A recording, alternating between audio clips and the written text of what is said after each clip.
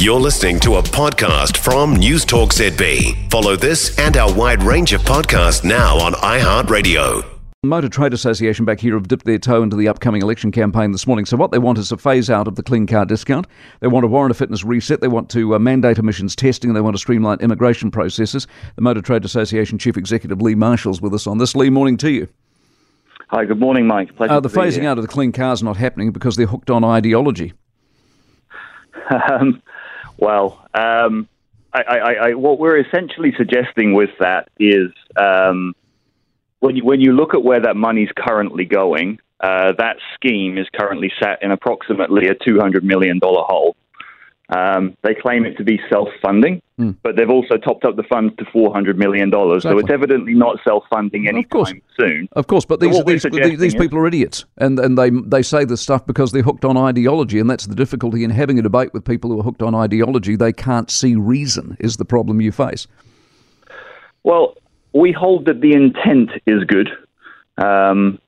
I think we all want a future where we have safe and clean cars on our roads. I guess what we're suggesting is rather than spending $200 million to subsidize people to buy $60,000, $70,000, $80,000 vehicles, that money might be better spent on other things that might help facilitate people to make better decisions around what they buy, such as alleviating some of the very real problems that exist to bringing more electric vehicles on the road, for example. Couldn't agree with you more. Rather than subsidizing people who, if you can afford to spend $60,000 on a car, if it's $65,000, it's probably not going to change your mind.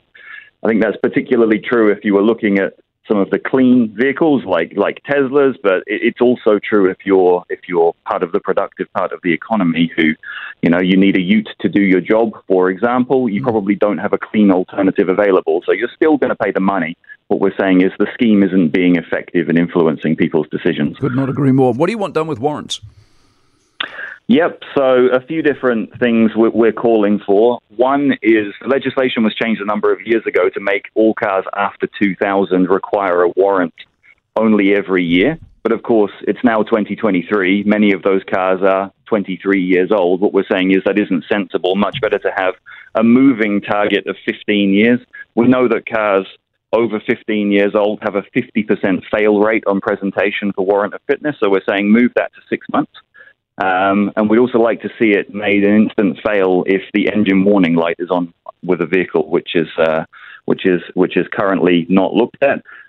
Likewise, we'd like to see emissions testing introduced, which is really a mechanism of cleaning up some of the oldest vehicles off of our roads. They're all good ideas, Lee. I wish you well in the battle this election campaign. Lee Marshall, who's the Motor Trade Association Chief Executive. For more from News Talk ZB, listen live, on air or online, and keep our shows with you wherever you go with our podcasts on iHeartRadio.